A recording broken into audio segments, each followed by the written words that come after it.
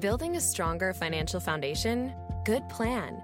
Northwestern Mutual's Guide to Good Financial Planning can help you balance spending and saving, set goals, and start creating the life you want to be living.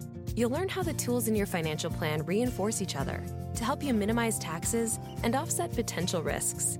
Grow your confidence by strengthening your finances today at northwesternmutual.com/goodplan. The Northwestern Mutual Life Insurance Company, Milwaukee, Wisconsin.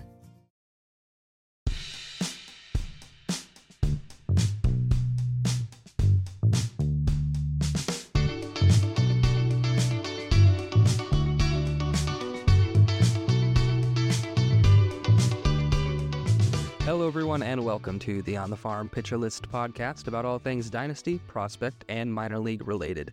Today, we're lucky to be joined by Chris Clegg.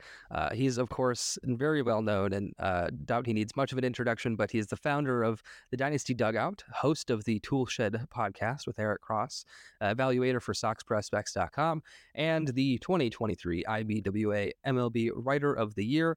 Definitely a online friend. We've been kind of chatting back and forth for a while now, so it's nice to have him on the podcast. Definitely someone that I kind of look up to in kind of making content and whatnot, and so really honored to have Chris on the podcast today. How you doing, man? Well, thank you. Those kind words, much appreciated. I'm doing well and happy to be here with you. Looking forward to doing the show. Got a lot of good discussion points tonight, so I'm pretty pumped. Absolutely awesome. That's great to hear. And of course, Happy New Year to everybody. This is going to be published on January 4th, so hopefully everyone hasn't already dropped their New Year's resolutions, but there's, of course, plenty of time to still hit the gym and whatnot. But wishing everyone a Happy New Year and best of luck going forward. But today, of course, we're going to discuss a few different things here. We're going to dive into Chris's process for evaluating pitching prospects specifically. Which prospects could make impacts to your fantasy rosters in 2024, and then also how you can scout your own MILB players, your minor league guys, as you're watching games. So we'll get definitely deep into that and kind of talk a bit more about Chris's process and kind of how we go about building teams and whatnot and finding these players. So, but first, before we get deep into that, I wanted to kind of take this time to ask Chris a few other questions, kind of about like his background and how he kind of got here, because that's something I don't hear a lot about from people, and it's always interesting to kind of see where people started. So first off, how did you get into baseball in general? Kind of where did your fandom start, and then what kind of led you to fantasy baseball then after that? Well, I played most of my life, starting at 4 years old with T-ball, just pretty much with the same group of guys. There was a group of guys that we grew up in the same neighborhood, and all of us played on the same rec ball team, and then into Little League, and even into travel ball too, which led to high school ball. But when we were young, we would just play out in the yard. I was fortunate. We had a pretty good sized yard. We made this baseball diamond in my backyard, and we played tennis baseball every day in the summer. That was all we did. Yep. The fence was like 160 feet, so it was like a perfect field for a bunch of little kids to play on. And as we got bigger and 10 to 12, obviously hitting it over the fence and hitting our neighbor's house was the big thing. And so playing my whole life was a big thing. And I got out of the game for a while. I'm small. I'm like 5'8", 5'9" on a good day. So, eventually the game kind of outgrew me. I was just smaller than everybody.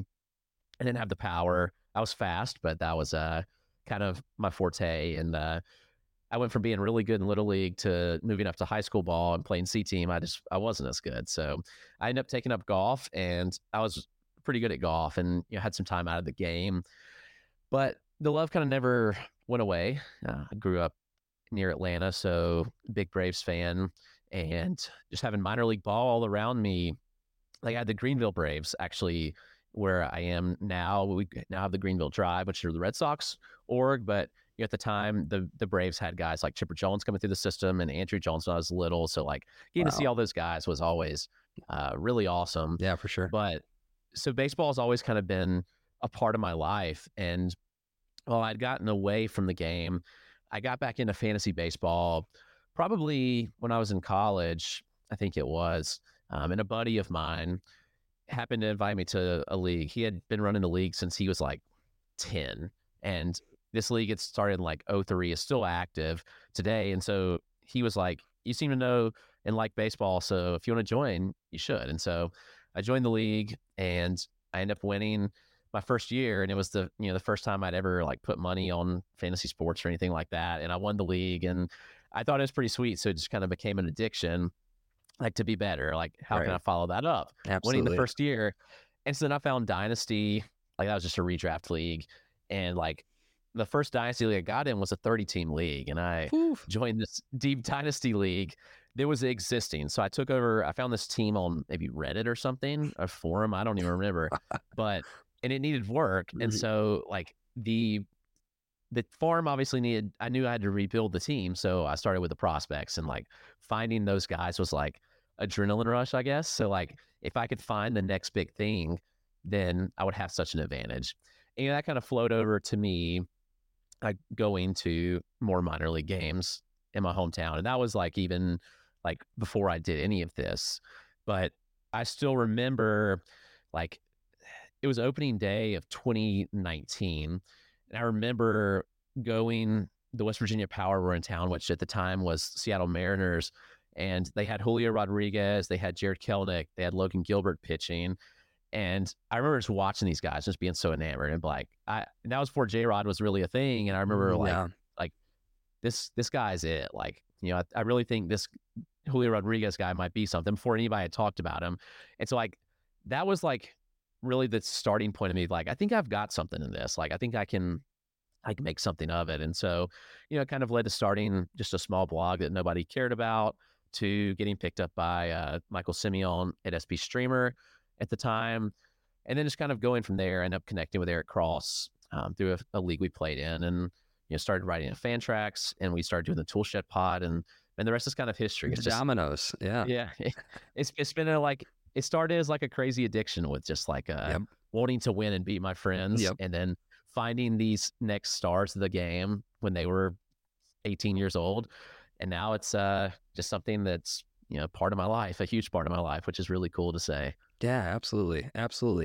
Yeah, that's awesome. It's a good, like, progression. It could, like I said, domino effect. It kind of, it all makes sense, right? It's like, yeah, it should sound familiar for a lot of people. It's kind of how it goes. I know for me, you said you played in the backyard, and my friends and I played in the front yard. One of my friends had a 4-car garage, and so the driveway was massive, and that was just like the infield diamond. And so like we would just like launch balls down the street. It was a suburban neighborhood, so it was, and we were like 10. But then it was very quickly, like, as we got older, I think someone hit like a line drive at a car window, and that was like the last time we played. Just you get to the point where you kind of grow out of it a little bit, and you're like, okay, all right, yeah, that's I could see that. But yeah, that's cool. And then as you kind of like went through this whole process, you eventually, of course, started making content and doing, the hookups with Eric Cross and everything like that. So was there kind of like a realization, like when did you kind of come to the creating content part of it, that you wanted to like do things for other people, to kind of like be like kind of a voice and kind of like that? So yeah, how do you kind of get to that point? Well, it's really tough, because when I started, I didn't think anybody would care or listen. Why would anybody listen to me? Sure. Like, I was just a guy that was just starting up. Like, I was writing, like, my writing probably wasn't very good. Actually, I know it wasn't very good. I don't want to go back and read those first articles I wrote, but I do think that that's an important part of the process, is like learning and like refining from our mistakes and being better every day. And that's kind of what drives this, is that I just want to be a little better in what I do every single day, because I believe that if I can be even 0.1% better tomorrow than I was today, then by the end of the year, I'll be significantly better than I was, at this point today. And so I think my drive to do this is just really to share that love and passion. Like, baseball, they say, is a dying sport, but I don't believe that. I don't believe that baseball is a dying sport. Right. And I want to be a voice that helps others connect with the game, and in a way that maybe they haven't in a long time, or, maybe they never have. And so I want to share my passion. I hope my passion flows through everything that I do. And so if others see that passion, then I hope that they will be passionate about it too, or at least, you know, have a little interest. And so when people say that baseball is a dying sport, that nobody plays fantasy baseball, I think that's kind of wild, because I'd say that like my niche, your niche, like in prospects and dynasties, a pretty small niche in the grand scheme of like this whole thing. Even in just fantasy baseball, it's a really small niche, but or even just fantasy sports, right? Like it's like within the sport, within the, you know, the game, within the group of players, it's you know, the funnel all the way down to like minor league prospects. Like, who cares? But a lot of people do care. And like when people tell me that, hey, like I play Dynasty because of something you said, or like I drafted this person and got excited. Like somebody told me today, like, I drafted Roman Anthony last year because of you, and look how he turned out. I think that's so cool. Yep. Like, you know, when you can help somebody else. And, you know, at the end of the day, like, we all do this for one reason or another, but I love sharing that passion first and foremost.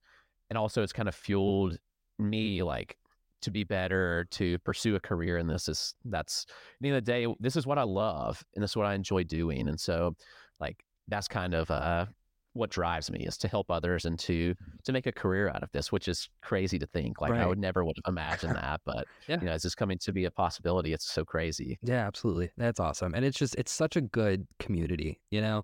And you have the Dynasty Dugout. I'm in the Discord for that. And it's just, it's constant, like, baseball talk, you know, and like supporting others and like offering advice and like, you know, like, here's my thoughts on this potential trade, or like, you know, and everyone's just very much there for each other. There's like really no like insults thrown around, you know, it's all very supportive, cooperative. I'm in other, you know, baseball chats on Discord that are very similar too. It's a very cooperative space, and it's really cool when you can kind of carve out your kind of spot in that, you know, and kind of be a part of that, and like you said, help others and kind of and be there. So it's just, I found it really rewarding. It's kind of nice to hear you mention that and kind of wanting to give back and everything. So yeah, it's definitely cool to kind of be a part of it.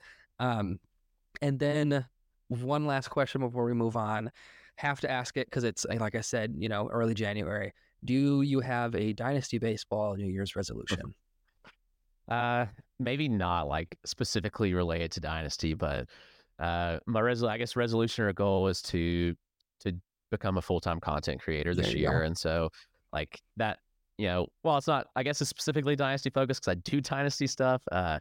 That's what I'm working towards right now. Absolutely. So. Absolutely. That's awesome to hear. Well, obviously we wish Chris the best of luck in doing that. And I think if anyone can do it, you're definitely one of those. So with that, we will go ahead and step away for just a minute, and we'll catch a quick ad, and then we'll come back and we'll dive into the process of evaluating pitching prospects. Building a stronger financial foundation? Good plan. Northwestern Mutual's Guide to Good Financial Planning can help you balance spending and saving, set goals, and start creating the life you want to be living. You'll learn how the tools in your financial plan reinforce each other to help you minimize taxes and offset potential risks. Grow your confidence by strengthening your finances today at northwesternmutual.com/goodplan. The Northwestern Mutual Life Insurance Company, Milwaukee, Wisconsin.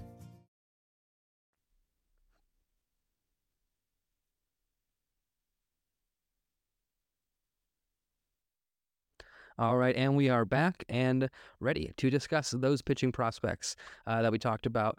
You know, I wanted to kind of do this segment with Chris specifically, you know, because pitching evaluation, I think in general is, you know, both at the major league level and the minor league level, it's maybe the most volatile analysis that fantasy managers undertake. You know, there's always just a constant inundation of new methods, statistics, new insight as to, you know, what's predictive or what's important for pitchers, you know, about their arsenals, their fastball, you know, everything like that. And it's constantly changing. We get new stuff all the time.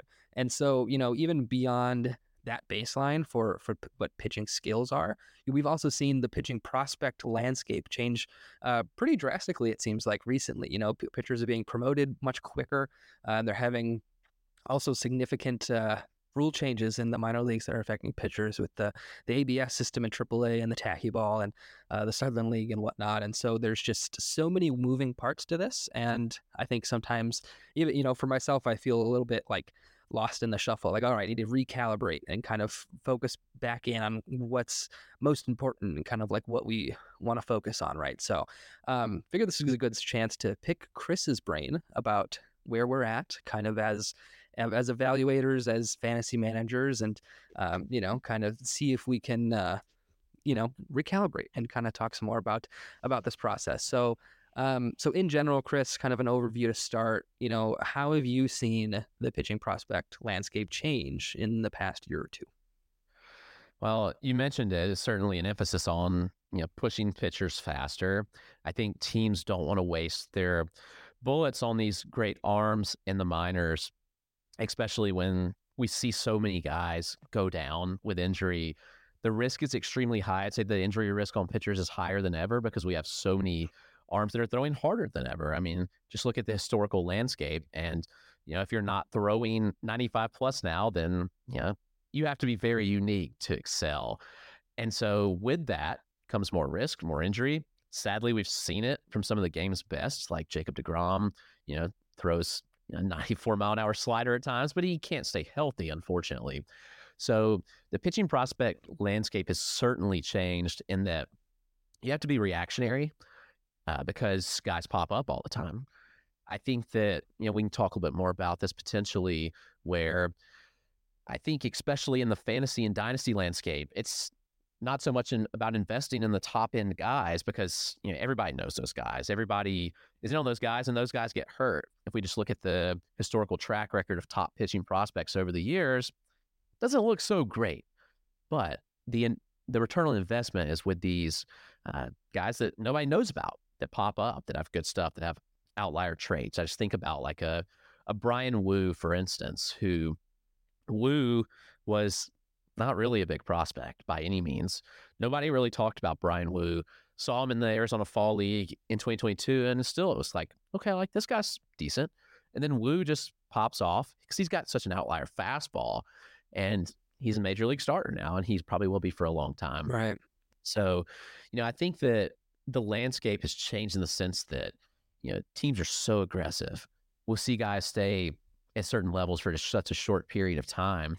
But also, I think that teams also, we have so much data now, especially when there's stuff that orgs have that we don't have, but they have this stuff. And so they can look at it and say, all right, there's no point in wasting our time with this guy throwing against AA hitters. Like, it's just not worth it. It's not worth the risk for us when we know that this stuff can excel or compete against these major leaguers. And so, like, from that standpoint, I'd say data, I would say like just the biomechanic nature of things that the teams have, like they're just going to be more aggressive and teams know what to look for.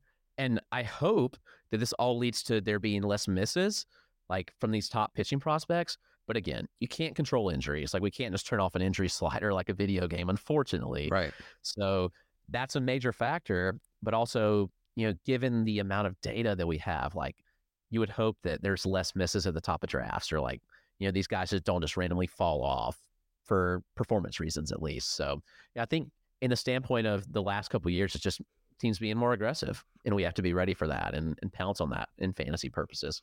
Right. And like what you mentioned with less misses, I recently looked at pitchers who hadn't appeared in AAA the previous year and then like pitched in the majors in the current year. And what I found with those pitchers in 2023 was that they performed much better, like significantly better than those guys had done in 2022. And so, it seems like these rookie pitchers that have always been very volatile and still definitely to a degree are volatile, there's just kind of like a bit more success. They seem to be better prepared, I think, when they come in. And I think that there's so many different kind of like things that are playing, like you said, with data and with teams getting kind of more savvy about bullets and everything like that.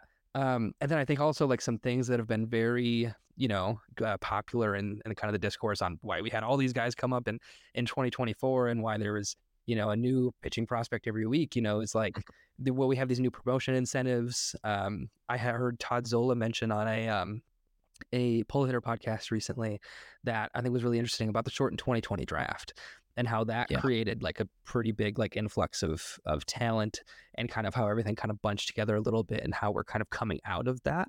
And then also just, like you said, saving bullets. Is this maybe just a deep class of talent? Is this, enough of a sample size to even say that we're kind of seeing something drastically different? So kind of how have you seen these kind of popular conversation topics kind of come together to create this current landscape? Like how much kind of weight do you have to these kind of things as you're kind of looking at what's happening?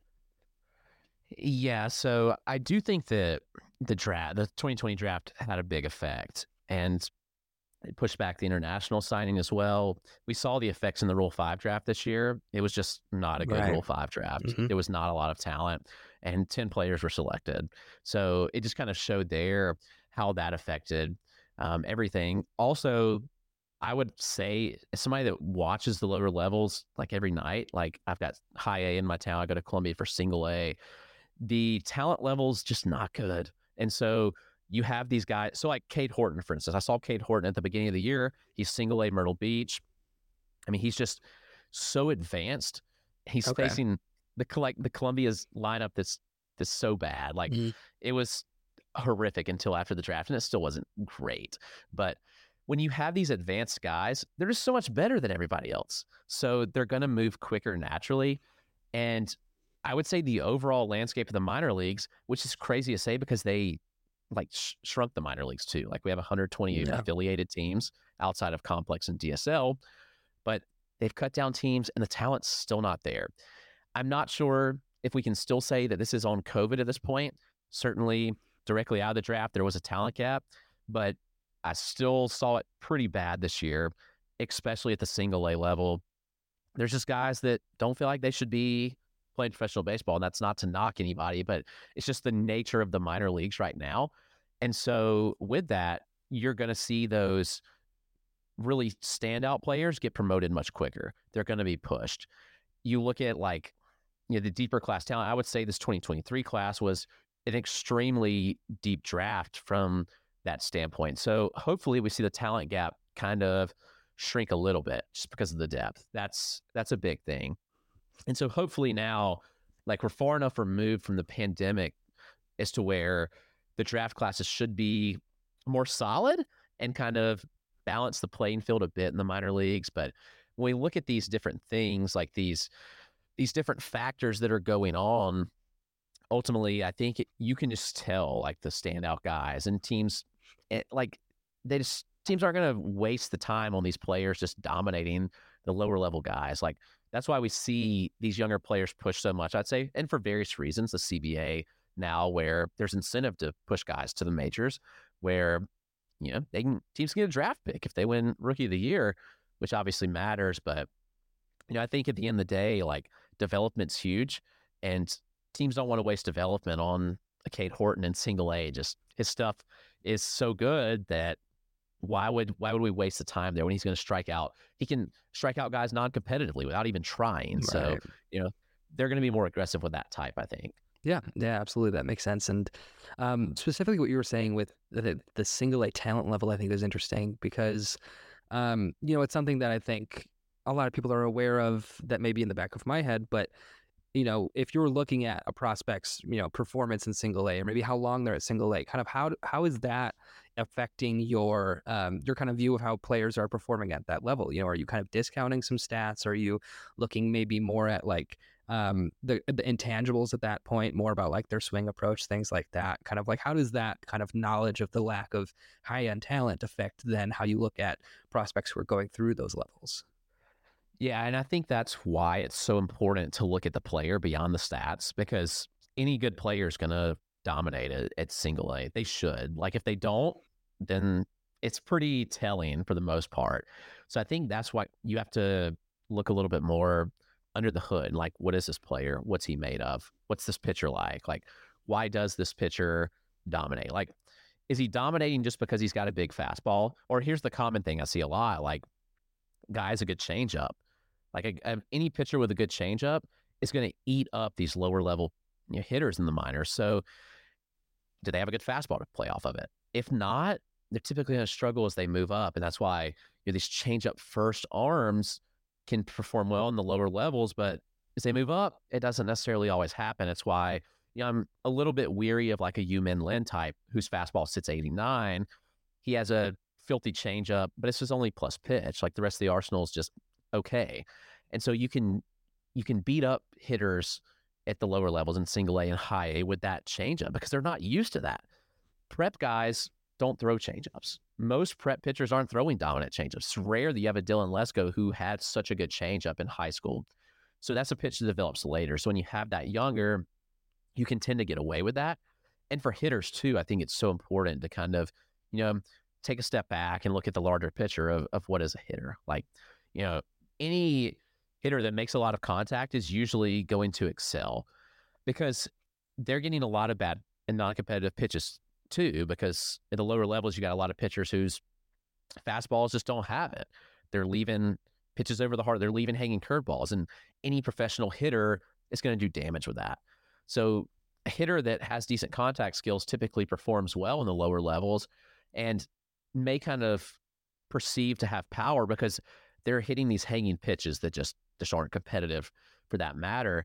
And so I think you have to really dig a little deeper now and say like, okay, like, what is it? Like, what is this player? Beyond what the Fangraphs page tells me, like, what does this player do? What are his strengths? What does the body look like? And I think that's another thing too, is, looking at a player's body and what does that project like? Because we can look at a 5'7" player. When I see a player that's shorter than me on the field, I'm not very confident, just being honest. Like, Right.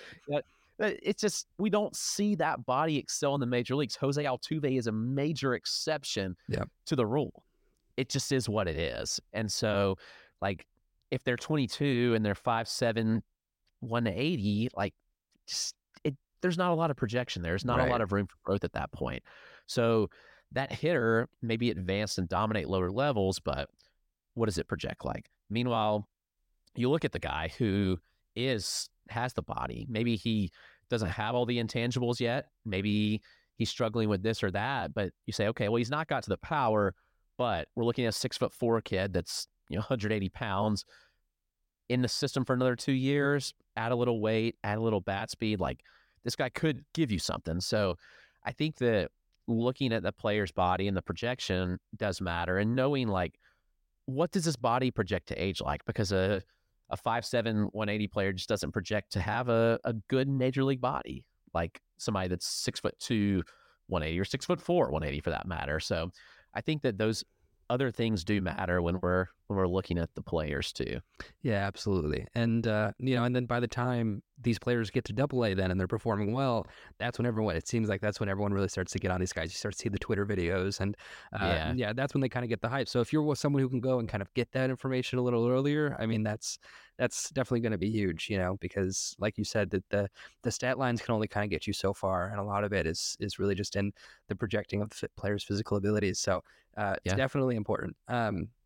And then, so with pitching development, you mentioned how important it is, how common it is now for pitchers to throw 95, 96. It seems like kind of the baseline now. And so that velocity revolution, if you will, has happened, and now everyone's throwing harder. And then, I think what we've kind of seen recently is that now there's more of an emphasis on, pitch design, movement profiles. We have, things like Stuff Plus has been really popular recently. Now we're looking at like inverted a vertical break, or seam shifted wake, release point extension, like how all these things are playing together to create an arsenal. If you had a cutter, it affects the fastball, all these things, right? So, how has this data driven pitching development, changed your own evaluation process? And maybe even kind of how our scouts are looking at this differently, if you have any insight there. Yeah. And so the interesting thing is every org's so different. Like the Yankees, interestingly enough, do nothing with this. Like, they don't care about it at all, which is bizarre because you actually saw how well they ranked on, if you saw Baseball America's article about like looking at minor league StatCast, their pitching, I think their pitching was like third, which is crazy. But oddly enough, like, so Garrett Cole won the Cy Young this year. The Yankees refused to give him any data. He had to go out on his own and actually, and he had a site built for him completely. They like looked at all this underlying data, and look what it did. He won the Cy Young. He lowered his home run to fly ball rate. Like, he kept the ball in the yard more. The pitch design, like, that stuff matters. So every org's so different, but you also have orgs that do this. Like the Pirates. I saw Bubba Chandler 3 times this year. The Pirates made Bubba Chandler throw a slider the second pitch of every count. Like, just, it's crazy. Yeah. But like, we have all these like data revolution, but every org's just doing something different. So like Cade Horton, when he was at the lower levels, like they were really focused on developing a split change too. So like, it was like, okay, you're going to throw this at this point in the count. Like, it was just, he didn't have a choice. So in some sense, like, we see the extremes and we see the other extremes where orgs just aren't doing anything with it. But in the process, like, things that we see, like we see Stuff Plus pretty regularly. Like, that's a more public data point. And I think it's useful, but I do think there's like other things to look at with it. A lot of people just want to use as an end all be all and be like, oh man, like his fastball Stuff Plus is so good. But there's certain things that Stuff Plus just can't account for that matter too. Seam shifted wake is crazy. Like, I'm still trying to wrap my brain around what in the world seam shifted wake is, to be honest with you. But it's been a revolution, the fastball IVB revolution. We're actually seeing like some orgs go back to sinkers now. It's interesting. So like, it was all right at the top of the zone. And now it's like we're seeing the sinkers. But yeah, well, it was really cool to see in the playoffs, like Corey Seager talked a lot about how they just like when facing like Christian Javier, like getting on top of that fastball. And it feels like, you know, it's like these players adapt, you know, like they eventually learn to hit it. You know, they were hitting like like wiffle balls, like foam balls that rose, you know, and so it's like at some point it's going to become a bit more hittable. Also, I messed up on IVB. It's induced vertical break. I think I said inverted. So just note there, if you go Google that or something, it's induced vertical break. But yeah, so it's like these guys definitely, they learn, they adapt, and then there's like you said, another shift. Now it's okay. Let's go back to sinkers and kind of try it that way again. You know. Yeah, but I think the interesting thing is like some orgs are too cookie cutter in general. Sure. And certain pitchers can't throw certain pitch types well. It just, you have a pronator versus a supinator, and certain pitches work and some don't. Like, you're not going to take a 6'7" righty and with a high release point and have him throw a high IVB fastball. It just doesn't work. Like that, the physics don't work behind it. But some orgs say like, okay, like every pitcher in our organization is going to learn to throw a high riding four seam, and it's can't work. Right. But the orgs that we see adapt pitcher to pitcher are the ones that matter most, because, you know, you have somebody with a lower release height who can backspin the ball well enough to see it rise and get those IVB numbers. Play with that guy, let him throw the four seam, but also like don't force the tall high release guy to throw the four seam when it doesn't work. That guy needs to be throwing a sinker down and letting it run. So every player is so different, and it's just so interesting to see like which orgs actually care about that and which orgs don't. They just say, okay, this is our model, this is our cookie cutter approach, and we're going with it. But the individualized approach, I think, is more important than ever in today's game, especially when we're looking at pitching development, because every pitcher is so unique. Some guys aren't going to be able to throw a slider. It's just the nature of it, like, or at least well. Some guys aren't going to be able to throw a 12-6 breaking curveball.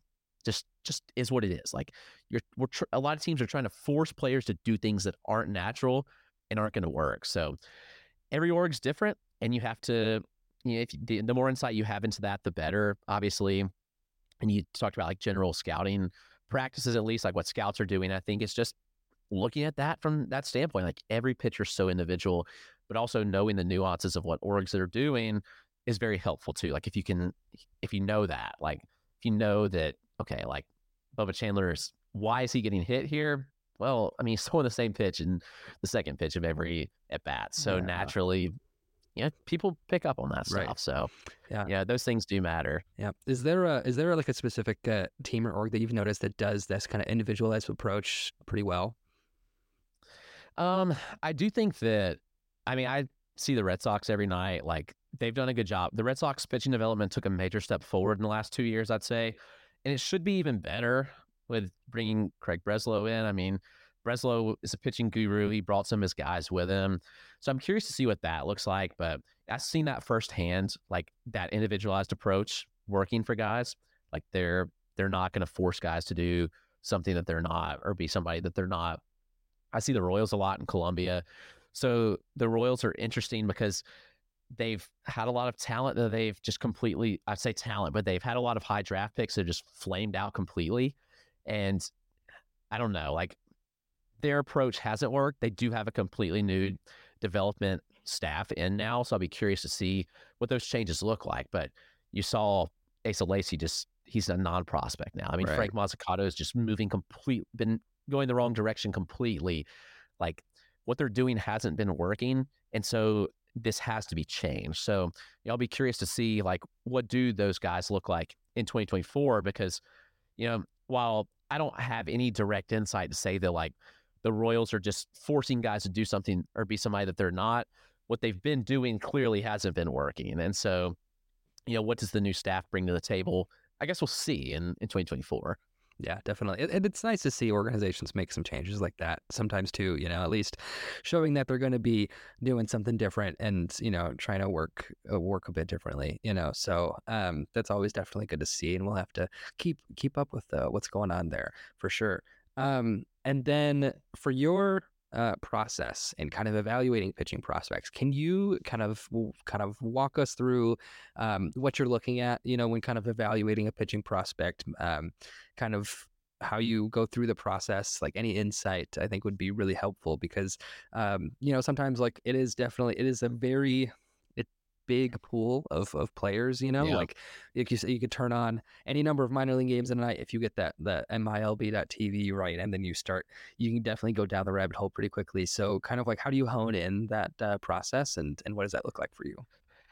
Yeah, and so I think that the first thing is trying to have no biases when you're looking at a pitcher. I think it's easy to kind of go in and say, like maybe the pitcher hasn't performed good. Like, you look at the baseline stats and hadn't been great, so you go in with biases, or you say, like, oh man, this guy's like so awesome, and you have expectations. So, like, when I'm seeing a guy for the first time, like, I'm trying to go no bias at all. Like, I guess I'll use Yordany Monegro as an example, where I had biases about him because I'd watched him on the film so much before he came to Greenville. And then, like, so I tried to come into it with a clean slate. Like, I knew what the Sox director of international scouting told me about him. Like, he's the reason that I was even interested in him when he first got called to Salem, because I'm sitting there with this guy at a game, and we're talking about guys. He's like, you heard of this Yordany Monegro guy? At that point, like, I was like, yeah, I know the name, but I haven't seen him. He hadn't pitched at that point, even at the complex. And he was like, he's going to be a guy. And so, like, naturally in my brain, I'm like, this guy's a stud. Like, okay, like, their international scouting director believes in this guy. Like, I'm going to believe in him too. But I have to go into that with no biases and say, like, okay, that's one person's opinion. And while it's an important opinion that matters, especially in the org, like, I need to have my own opinion formed. And so I try to go in with a clean slate on guys. But I'm certainly watching for, sequencing. Like, that's kind of a big thing. Like, what pitches are they throwing and what counts? Like, are they predictable? Like, are they going to throw the same thing? Monegro is interesting. He works backwards pretty comfortably if he wants to. Like, he'll throw the curveball at a 0-0 count, which is interesting. Not a lot of guys do. But how do they sequence? How's the mechanics repeated? Like, are they crazy violent? Like, Nick Frosso's a prospect that worries me because so violent delivery-wise. So you watch Nick Frosso, like, the way his leg flings around after he throws is just so wild. Like, it's so aggressive. And that kind of worries me when the heads kind of fling into the side, or like when they're throwing their head to the first base side, like if they're a right-handed pitcher. Like, those things kind of give me some pause. But I'm looking for, like, just pretty simple mechanics overall. Like, do they repeat it well? Do they throw strikes? And that's really simple. But, like, can they throw strikes? Do they throw where the catcher's setting up? Like, can they command the pitch? So there's difference in command and control. The sense, like, command is like, are they throwing the ball where they're intending to throw it? While control is like, do they throw strikes consistently? And the nice thing is, like, for minor leaguers, like, you can look up strike rate, like how much we have that database on our site where you can just, like, how many strikes are they throwing? Like, optimal percent, like average, like 63% strikes. So guy goes below 60%, it's like, this isn't good. Like, you're throwing less than 60% strikes, not ideal. Then I think that it depends on what you want. Like, are you a stuff person, or are you like a command control person? I think a little bit of both is good. But, like, let's look at the stuff. Does the pitcher have a 90-mile-an-hour fastball? Okay, if they do, is there any projection? Are they young, and do they have projection? Can they see some velocity gains? Because that's important. Few pitchers can excel with a 90-mile-an-hour fastball in the majors, just is what it is. And then what do the secondaries look like? Maybe they've got a good fastball, but do they have anything else to play off of it? Like, those are obviously important. I think we always talk about these 2-pitch guys and can a 2-pitch guy make it? Well, the question is, how good are those 2 pitches at the end of the day? Like, Spencer Strider excels with a fastball slider because they're both incredibly good pitches. Right. Most people aren't him. Yeah. Most people need a third offering. So there's a reason Strider's one of the best pitchers in the game. So we've got to look at that and say, like, okay, like, I can normally look and say, like, what I at least think if a guy's going to be a bullpen arm after a couple outings. Like, it doesn't take much to look and say, like, this guy's going to have to make a lot of tweaks to be a starter. And, yeah, I mean, I think there's a lot of, everybody wants to think most pitching prospects are going to be starters, but most of these guys end up in the bullpen. Most relievers are just failed starters at the end of the day. It's not a bad thing. A lot of these guys still make the majors, and they're great relievers, but some guys just aren't cut out to start. Another thing that's interesting is, like, how does when you think about that, does the velo hold throughout a start? Like, I see guys that'll be 95, 96 in the first, then 90 in the fourth. Like, that's not ideal. So all those things I'm kind of looking, just kind of piecing it all together. Like, what does that pitcher project to be based on the body type, the projection that they may have? What does the arsenal look like? Can they throw strikes? And is the delivery kind of wacky? Like, and, you know, guys can make weird deliveries work, but, you know, typically guys that are very volatile typically are the ones that have more stuff going on. They have some funky looking, they're very aggressive, I guess that was the term that I will use there, with their delivery. And so if it's high effort, you know, those things matter too. So a lot to kind of just say, like, you know, command control stuff and body and delivery. Right. And there's so many different, like, moving parts. And I think, you know, like we were talking about, each, you know, pitcher has kind of like something that works best for them, right? You know, with, if there's, you know, supernator. And so when you're looking at these guys, is it a big sense of, like, who the pitcher is, or kind of like who you project a pitcher to be? Does that kind of affect what you're looking for in the arsenal, right? Like, are you willing to kind of forgive a little bit of control issues if you see better stuff? Are you willing to forgive maybe a messy windup if for some reason it seems to work, if they're really executing their pitch locations? So kind of like, how is that balancing act done for you as you're looking at a guy? Because it's probably pretty rare that like someone will have a perfect kind of mark in all of those, right? Yeah, and if they do, then they're not going to be in the minors long. Yeah, it's just, they're going to be a star. And so every player is a work in progress. And so I think over the years, just trying to refine that process a little bit more and say, like, okay, what can we project a player to be? Like, it doesn't really matter what a 19-year-old pitcher is right now. If they're in high A, like, it doesn't matter. But what matters is what they could be or potentially will be at the end of the day. So why do guys fail, like, as pitching prospects? Well, injuries are obviously a big one, and that's, it's something that's a lot of out of the control of the pitcher, maybe for various reasons, as far as, like, just, throwing too hard, weird mechanics, like they're doing something weird. But aside the point, like, guys fail as pitching prospects because they can't throw enough strikes. And so at the end of the day, like, I think that's important. You don't see a lot of pitching prospects that are horrific strike throwers just become good strike throwers. Shane Baz is a weird exception, where Baz was, he was like a 12+% walk rate guy, if I'm not mistaken, before the pandemic. Comes into 2020, he says, I'm going to throw more strikes, I'm going to work on the commands. And he did. Like, he lowered the walk rate significantly, but we don't see that every day. Right. But that's a big thing. So I think that a guy has to be able to throw strikes, but there has to be something else with it. I can throw strikes all day, but if I'm throwing meatballs, like, it doesn't matter. Like, if my fastball is 89, it's going to get destroyed at the end of the day. So it's a little bit of both. But, and I know, like, we sit here and say, like, okay, if they've got both, they're going to be really good. Sure. But, you want a little bit of both. Like, I guess, can you throw enough strikes while deceiving hitters still? Like, can you paint the parts of the zone that you want to paint? And if you do, then you're likely going to be successful. If you have at least 1+ pitch, like, you have something to work with. And I think now we're seeing pitch development kind of be taken to the next level, where teams are willing to invest in working on a pitch with a player. teams are willing to work on that during the season, which is wild.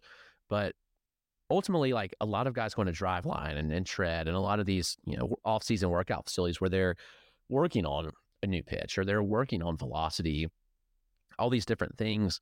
So I would say that it's probably harder to gain command than it is to gain stuff. Like, I think you can gain stuff in various ways, but you've got to be able to hit your spots. So that's one of the most important things, I think. But beyond that, like, you still have to have a little bit of something. Sure. Or you have to be just so unique.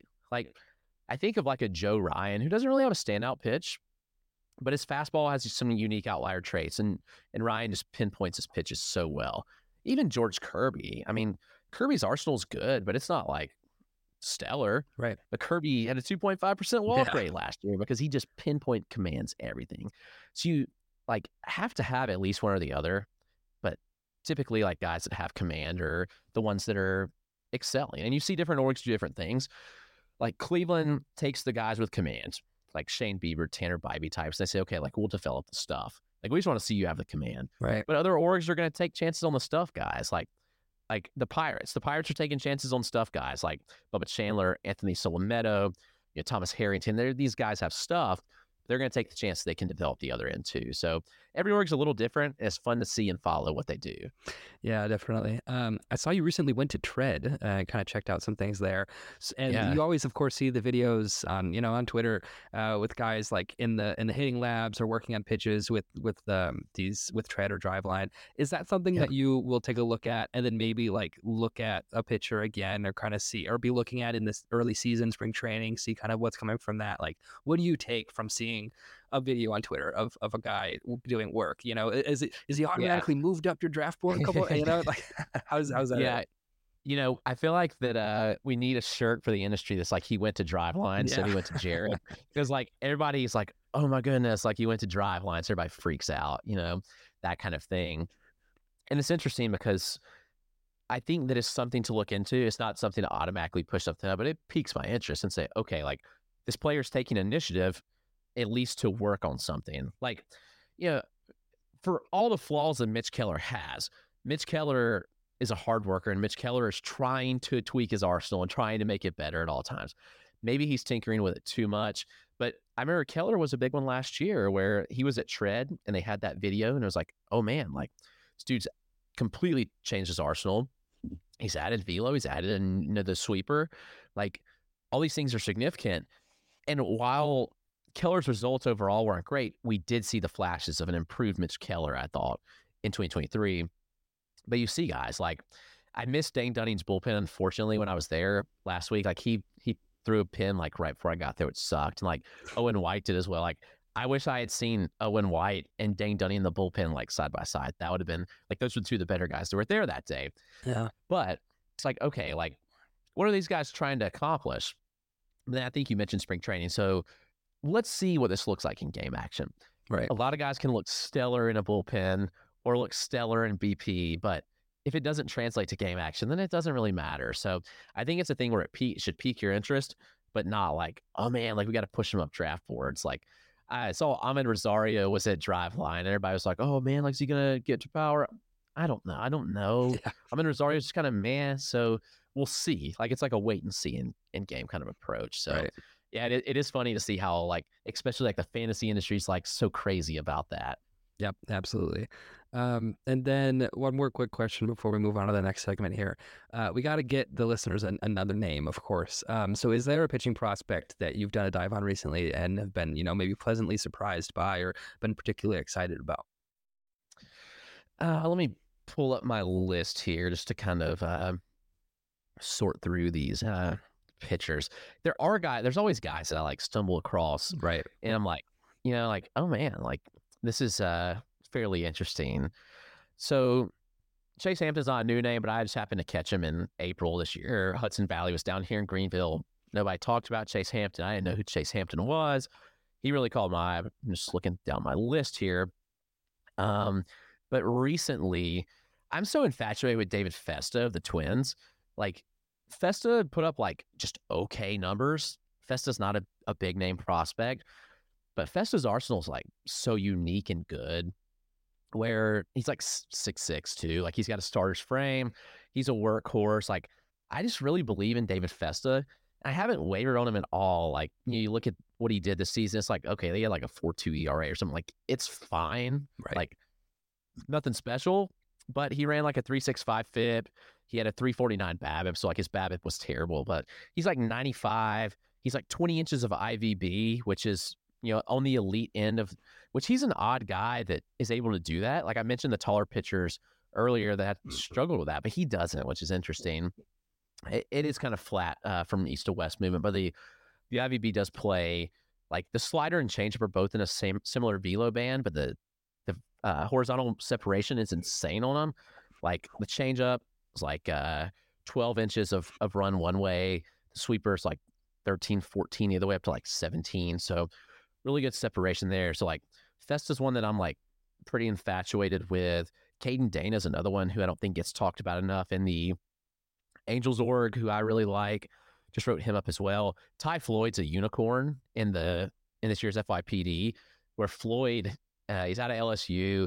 You had that awesome like game in the College World Series where he had like 17 or 19 strikeouts. I don't remember off the top of my head, but Floyd just has like such outlier stuff, and he doesn't really rank that highly, but like I'm just all over Ty Floyd. I think he's one of the best pitchers in the draft class, but he's going to have some arsenal tweakings. He threw the fastball like 70% of the time last year, but it's a unicorn fastball. Like the secondaries are all really good, even though he doesn't throw them a lot. Like they're still like really insane. So like Ty Floyd's one you watch and you're like, okay, like this dude's just got stuff across the board where it's, really, really good. Kind of reminds me of like a Bryce Miller kind of profile, okay, but with better secondaries. Blake Walters is a prep arm going to the Royals. The Royals haven't done well developing arms, we've established, but we hope that the new development org will kind of help that out. Troy Melton might be the arm that nobody talks about enough in the Tigers organization. He's like a top 200 prospect for me, but Melton has like really unique characteristics on all of his pitches. So Melton's one that I'm like really in tune with, that I really like watching, and think really might pop off. Like he may catch more people's eye this year. So there's just a couple that I really like. All right, great. This is why you have Chris on the podcast, folks. You ask for one name and you get 4 or 5. You're like, oh, my list. Sorry about that. No, I'm sure that's awesome. I'm definitely making notes on my own here too. So great. Thank you for kind of giving us some more insight there on kind of guys you're looking at, and hopefully this is kind of helpful for everyone listening and trying to kind of make their own pitching staffs on their dynasty rosters as well. But we're going to Building a stronger financial foundation? Good plan. Northwestern Mutual's Guide to Good Financial Planning can help you balance spending and saving, set goals, and start creating the life you want to be living. You'll learn how the tools in your financial plan reinforce each other to help you minimize taxes and offset potential risks. Grow your confidence by strengthening your finances today at northwesternmutual.com/goodplan. The Northwestern Mutual Life Insurance Company, Milwaukee, Wisconsin. take a quick break, and then we'll be back in a minute to talk about the prospects who will impact your 2024 rosters this year.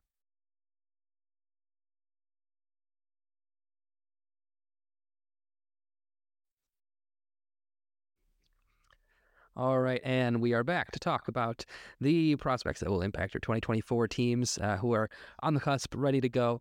So wanted to talk more about this because, as we kind of talked about a little bit, 2023 was almost like a perfect storm, of MLB debuts and prospect promotions, and everyone kind of, coming in, and there's always new pitching prospects to look at and bid on in your, redraft leagues and what have you. And, there's just all these evolving philosophies and the new CBA, and we just have this new wave of talent, right? And so, wanted to kind of just talk more about if, how that's going to continue, how we're going to see these guys kind of coming up next year, kind of who we could start taking a look at now. So, even like I said, in redraft leagues, you're ready to bid on these guys, or dynasty leagues, you might want to go, scoop someone up in a trade or something like that. So this conversation will probably have like a bit more of a redraft lean to it, as we're talking about guys who are going to impact teams. But of course, this is still valuable for, reviewing your dynasty rosters and kind of figure out where your PAs and IPs are going to come from and whatnot. So, first off, I took a look at, the number of players who had just debuted in each of the recent seasons to see if there was an uptick, if it seemed like it was a ton. But just looking at the players who made their debuts in 2021, it was 265. 2022, it was 303. And then 2023, it was 261. So pretty flat there. Had a bump in 2022 even. And so that was, I think, interesting to me. I think I expected it to be a little bit bigger. But then when you look at these players who are, impacting teams, who are accumulating stats, specifically WAR. So I looked at rookies, important distinction there between rookies and players who debuted, of course. So rookies who accumulate at least 2 WAR in a season. In 2021, there was 10 of them. 2022, there was 9. And then 2023, there was 17. There was also a pretty huge uptick if you look at players who accumulated 1 WAR. It was 29, then 24, then 35. And so, I just want to ask Chris, if you had any kind of thoughts about this, is this just more, pushing up the guys who are better, like we talked about? Is this just, teams getting more better with data, knowing which guys are going to succeed and whatnot? So yeah, and then is there enough here to believe that this will kind of continue? Is this just a weird season where a lot of impact guys came up, or can we kind of start expecting to see more guys like this going forward? Yeah, so I think that it's interesting to look at the numbers like you had and see, we saw that there was significantly less players debut in 2023, but I think the quality of the player that debuted was much better. So obviously that's a big thing. I think we saw a lot of pitchers too, especially get the bump and were promoted more aggressively. So how many more aggressive arms do we have left? You kind of look at the landscape. So I'm a believer Ricky Tiedemann's on the opening day roster if he's healthy, because the Blue Jays know they can't waste that talent or arm in the minors. And he might be one of the only big names I think really breaks through. But yeah, we probably see Jackson Jobe. We probably see Cade Horton at some point. Paul Skeens probably, but why would the Pirates push him? I don't know. I was kind of going down my pitching prospect rankings, and it's hard to see a lot of guys that could pop off at the levels that we saw this year with so many of the talented arms. So I think that 2023 might be an outlier year of that. We had some effects of the pandemic in that sense. I think 2022, we saw more promotions because we had some older guys in the minors that just got time and got promoted. But 2023, we also saw the better players that maybe had a little bit of extra time in the minors, or either, teams just wanted to be more aggressive with them and push them. So the better players did come up earlier, and there were better results. This year, it's hard to just say because just the landscape of available players to be pushed up is just not nearly as good. So yeah, we're still going to see plenty of really good players debut, but it's hard to see that WAR number being beat by this class that comes up in 2024. I'll be curious to see how it all shakes out, but I think that 2023 was a just exceptional year for prospects. Right, absolutely. I think that's good to kind of look at it like that. Maybe even temper expectations about what we can expect. And I think now it's I feel like it's possible that you kind of get lulled into expecting more from prospects when they come up, because you get someone I think anyone who hit on Julio Rodriguez in redraft leagues in 2022, I think that was definitely on your mind in 2023. It was for me. I had him on one team, but it's enough of an impact where you're okay, let's find that guy. And it's difficult, and then there's not always going to be someone who does that, like a Corbin Carroll even now this year. And so I think we've almost been spoiled to the point where we're maybe expecting this now. Who's going to be the first rounder next year? That's coming up as a rookie now, and I guess we're not necessarily always guaranteed to have that. And especially with pitching prospects, we talked about how volatile they are and how quickly they come up. I can go the other way too. Guys can just look like they're on the path, and then a change is made for the worse, and then it changes pretty drastically. We've seen that as well. So good to kind of recenter the focus and take more of let's see how it happens first, instead of being this is something that could continue, because it definitely was something that we haven't seen in at least in a while for sure, the kind of level of success in these rookies. You know, they still are prospects. They still are learning the game, and it's very tough for anyone for sure. And then, so of these players, of these kind of top echelon of players, the rookie of the year favorites, if you will, is there someone that you are looking at that, you know, that you would pick to be the most valuable fantasy player this year? Is there someone's kind of sticking out to you? Maybe like a top 10 prospect or so. These guys are usually getting drafted and redraft right now. Yeah, so we do have an interesting top 10 because, like, at least for me personally, 4 of my top 10 have debuted. Jason Dominguez being one. We know he'll be out, you know, at least a good portion to start the season. But you have Evan Carter, who's debuted. You have Jordan Lawler, who's debuted, and Junior Caminero as well. We know that Jackson Chourio is most likely going to be on the opening day roster because they signed him that long-term extension. Why not? Right. Wyatt Langford, probably going to be on the opening day roster. So we sit here and I said, maybe we don't have the same year that we saw in 2023, but at least at the top, like there's some studs. Caminero is going to start with the team, you know, and without some unforeseen circumstances. Holiday, possibly. Well, there's been talk about that. I mean, he got to AAA. He's just such a high floor to hit, high OBP floor. Wyatt Langford probably has a chance to be the best of them all, like right away. Caminero's got the big pop, and he's got a solid hit tool, but also you have Langford, who just has a well-rounded skill set. He has power, he's got speed, he's going to hit for average, he's going to get on base.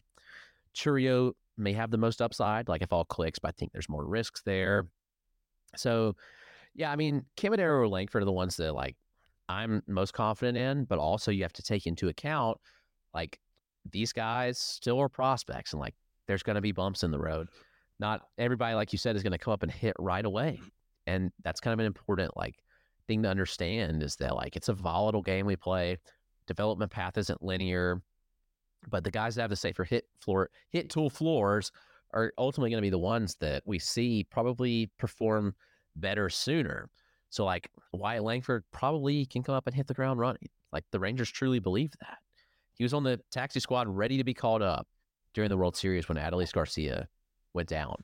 So that just shows you how the Rangers value him. Like, he may be in the opening day lineup.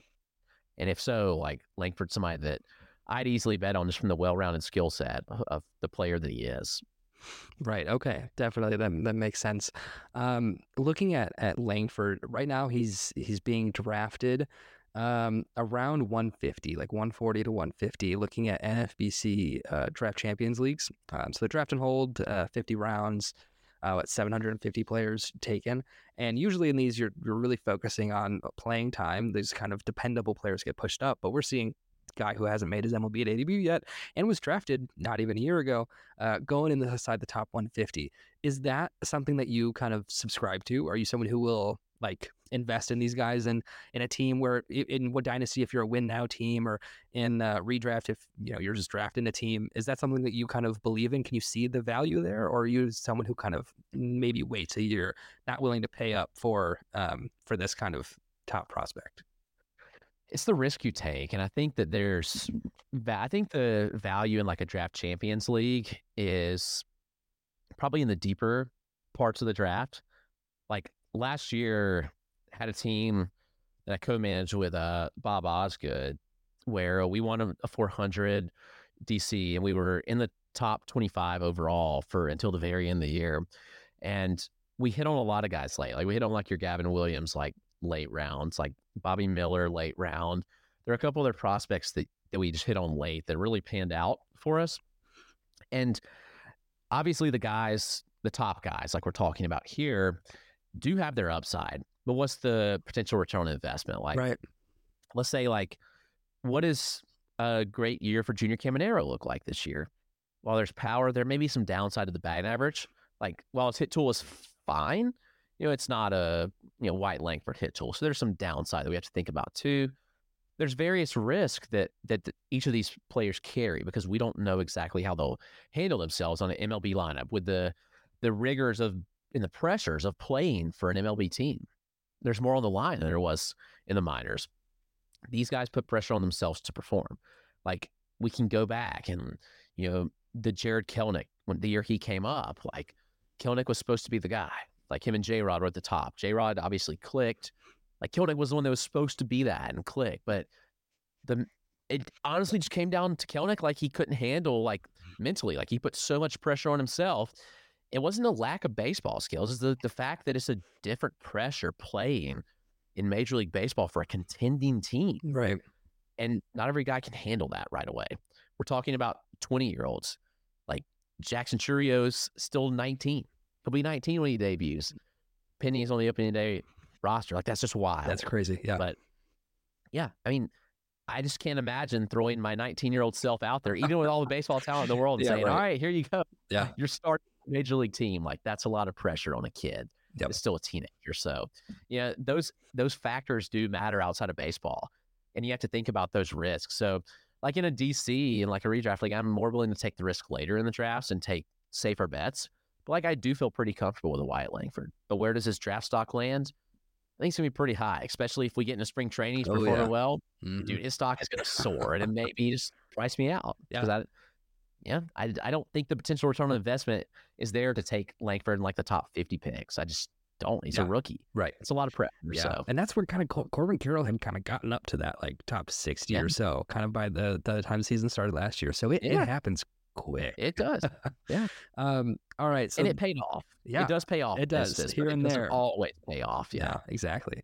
Because even looking at like Jordan Walker last year, similar thing, spring training, he started hitting bombs. It was like all the hype around him. And then like, he was all right, he was good, but nothing like now is a first round pick like Corbin Carroll, so it's just, there's so much variability there for sure. And then, so you mentioned you had done a DC and you kind of hit on some later picks. And so, let's kind of take a step back, kind of backward, and as far as like ADP rankings goes. So I wanted to kind of break this up. I want to ask you about a few players that you're kind of looking at, and I broke it down by your own rankings instead of ADP. So it's kind of more of a general, applicable to both dynasty and redraft. So looking at prospects roughly between ranked 11 and 50, because we kind of already covered the top 10. It's kind of that next tier of talent. Is there, we'll do one hitter and one pitcher that you're looking at that you think will impact rosters this year, both of course, the major league roster and then your fantasy rosters? Okay. Yeah, I think that, when I was thinking about this question, I don't want to be like, pick the obvious guys like that everybody's kind of in on. So looking a little, I won't say deeper because these are still top 50 prospects, but maybe like less heralded guys. And I know Kyle Manzardo's not less heralded, but people kind of backed off of Manzardo last year after a down, what do we call a down year? But he was going through a lot of off the field stuff, and Manzardo kept the contact skills. Like I'm talking about 70 grade contact skills that he had in 2022. He kept those. He added 3 miles an hour to his 9th percentile EV, added a couple ticks on the average EV. I think that Kyle Manzardo is going to be Cleveland's everyday first baseman, if not on opening day, pretty quickly after. Right. And he's going to perform. So like he's going to get most of the year in Cleveland and take off. Listening to Manzardo when I was out in Folly, listen to him talk, like this kid just gets it. Like he's a good grounded player. And I really do believe that Manzardo is just going to be a player to invest in. First base kind of bottoms out pretty quickly in especially like a DC format. Manzardo is a good pick there, in my opinion. Looking kind of a little deeper on the arms. I don't rank a ton of pitching prospects highly, so I think I have like 10 pitching prospects in the top 50. I'm going to go with Hurston Waldrop. I just really believe that the Braves are going to be aggressive with him. We already saw that. And they pushed him to AAA. There was some speculation, and I think even at one point, the Braves were ready to call him up. Like, there's some intel I got. The Braves were about to call him up to the big league roster the last week of the season, where he would have been on the playoff roster, probably to pitch out of Penn, but still. So that's a hyper-aggressive move, and it tells me that the Braves were just confident in him.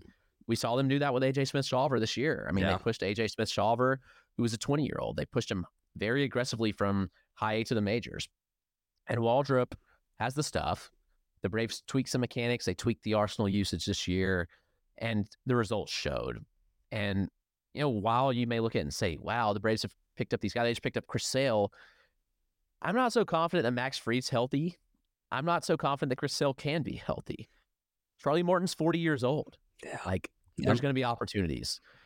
You can never have too much depth at pitcher, which is why the Braves have made these moves. Waldrop's already way better than Bryce Elder. I don't think that's a question, but so I think we'll see Hurston Waldrop up pretty soon. I'm not sure exactly where his ADP lies in these draft champion formats, but he's one that I would certainly take a shot on as pitcher, because I don't think he's too far out from being there in the majors and pitching, effective innings for the Braves.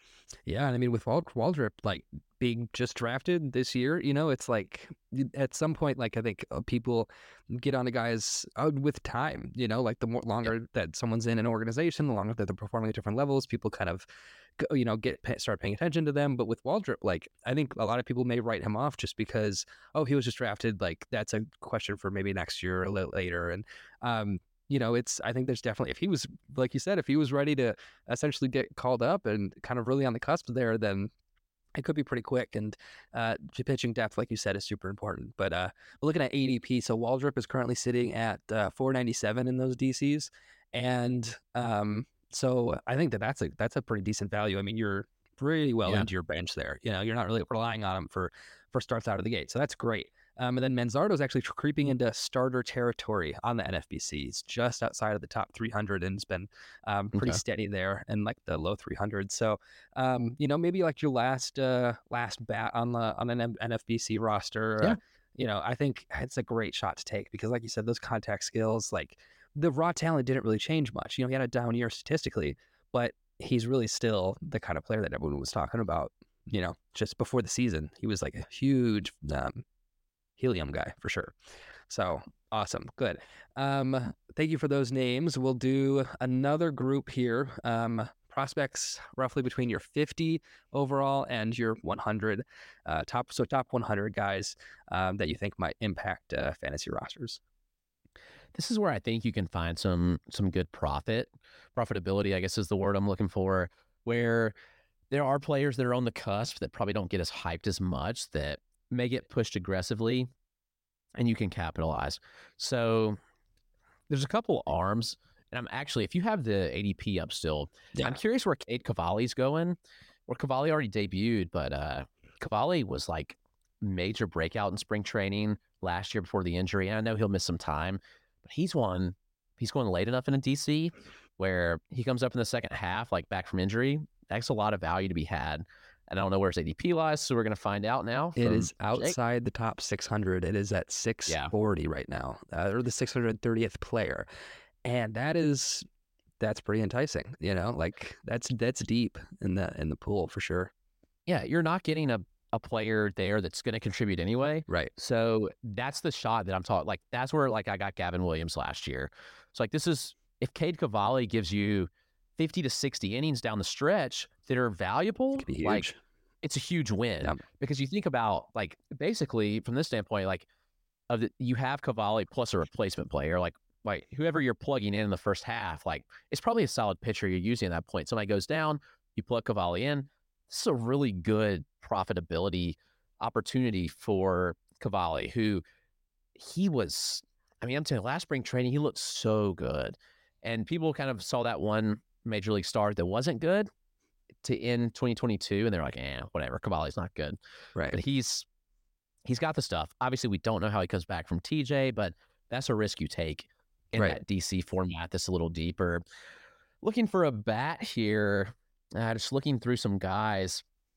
This is where you have to look at like team context. Sure. So I think that Brian Ramos stands a good chance to return some value with Chicago, where Ramos is younger. He's 21, but there's big power. Their infield's just not good, to say the least. Yeah. Ramos can play short. He can play third. They're even talking about playing him at second. And while there's guys that play there for the White Sox, if Yohan Moncada is the best at those three, then I think there's opportunities to break in. And also, like, Colson Montgomery could break in too. But Colson Montgomery's been dealing with a lot of injury issues. Ramos, big power bat, like really good EVs, pretty solid contact too, where Brian Ramos isn't talked about as a top 100 prospect, but firmly in it for me. And I really believe in that bat. Saw him in the AFL, and his body was even better than I thought it was. Like, you watch him on film, he doesn't look big, but this is just a freakishly good-looking athlete that's like 6'3", kind of chiseled. Like, okay, like I want this guy on my team. So he's probably one to invest in. And another potentially being Victor Scott with the Cardinals, just a great source of speed. Like Scott's better than Esteury Ruiz is. He just has to find time to play and a place to play in St. Louis, which is their outfield's pretty crowded. They've obviously traded O'Neill. There's still a lot of mouths to feed there. Ramos has the easier path to play in time, but Scott can make a major impact with his legs. Awesome. Okay. Definitely noted there. With Brian Ramos, he is going at he's the 756th player taken right now. Yeah, that's like a round 49, round 50 type pick there. That's awesome. Looks like he's only been drafted in 13 out of 45 DCs, and so not someone that people are really kind of thinking is gonna be there. But like you said, that the White Sox roster is thin. Even they have that they have like Paul DeYoung there now. They have a couple different second basemen like Bremillard and Lenny and Sosa, and it's like, how long can those guys really hold back a prospect like this, especially for the team that is now in its second rebuild in the last few years, and so they're going to be taking a step back again. So off of team context, awesome there. And then Victor Scott too, I think he's been kind of getting a bit more attention. So he, at the beginning, he was maybe not getting drafted in kind of that late mid 700s. Now he's risen all the way up to 584. And so he's someone who's, he's definitely getting that kind of helium already. He got the AFL helium. Yep. For sure. So, all right. And then was there anyone else, maybe even outside of the top 100 that you were looking at that you think kind of be a real dark horse to kind of come in maybe and even, like you said, just kind of have some sort of value down the stretch? I mentioned David Festa earlier in the show. I think that he probably makes an impact. I still think one of the best investments you can make, and he's probably going a little higher, is Robert Gasser with the Brewers. Yep. Just because Gasser, I mean, he's got a spot. Like, they don't have Woodruff. I mean, if they trade Burns, like, we're talking about somebody that spent the entire year in AAA last year. Gasser's ready. He's got the stuff. So I think that Robert Gasser's a really good investment in a DC. I'm curious where his ADP is, probably in the 400s, if I had to guess. Yep, 478. Yeah, so, I mean, you're looking at, like, after round 30. So right. I think that's still a good spot to invest in a Robert Gasser there. Yeah. So those are a couple of arms. Because he was in AAA, and he was like, I was thinking that he could even get called up last year because he spent some time in AAA already, and that rotation is definitely thin with the injuries they've had, with Woodruff not being available now. And so there's definitely going to be some opportunity there. I love Gasser. Yeah, I mean, Justin Henry Malloy is probably the bat with Detroit. He's just such a high floor hitter, very high OBP, good contact skills. He's not going to give you a ton of counting stats like power speed, but good enough. And Detroit's got some openings where I'm a little shocked he didn't get caught up last year, but I do think that's on the horizon for him to probably get caught up pretty quickly this year. Yeah. And that's, definitely, I think prospect fatigue starts to set in when you were seeing the highlight videos of him in AAA pretty much all year last year. And it's just kind of like, when's it going to happen? And then it never does. And so it's kind of like, it's like, oh man, like, all right, feels like we've been there, done that, like moving on to someone else. But he's on the cusp, he could be fighting for a roster spot pretty quickly. So, and he's currently not going to cost you a whole lot, of course. Most of these guys, he's at going around 550. So, if anyone listening wants to hop in at DC and maybe take advantage of some of these prices, definitely go check it out. Becoming your strongest financial self? Good plan. Northwestern Mutual's guide to good financial planning can help you balance spending and saving, set goals, and start creating the life you want to be living. Get it today at northwesternmutual.com/goodplan. The Northwestern Mutual Life Insurance Company, Milwaukee, Wisconsin. It's a ton of fun to kind of draft this early and take advantage of some of those values. But with that, we will go ahead and take another break. We're going to come back. We got one more segment for you guys where we talk more about the scouting process and how you could be looking at guys on your own.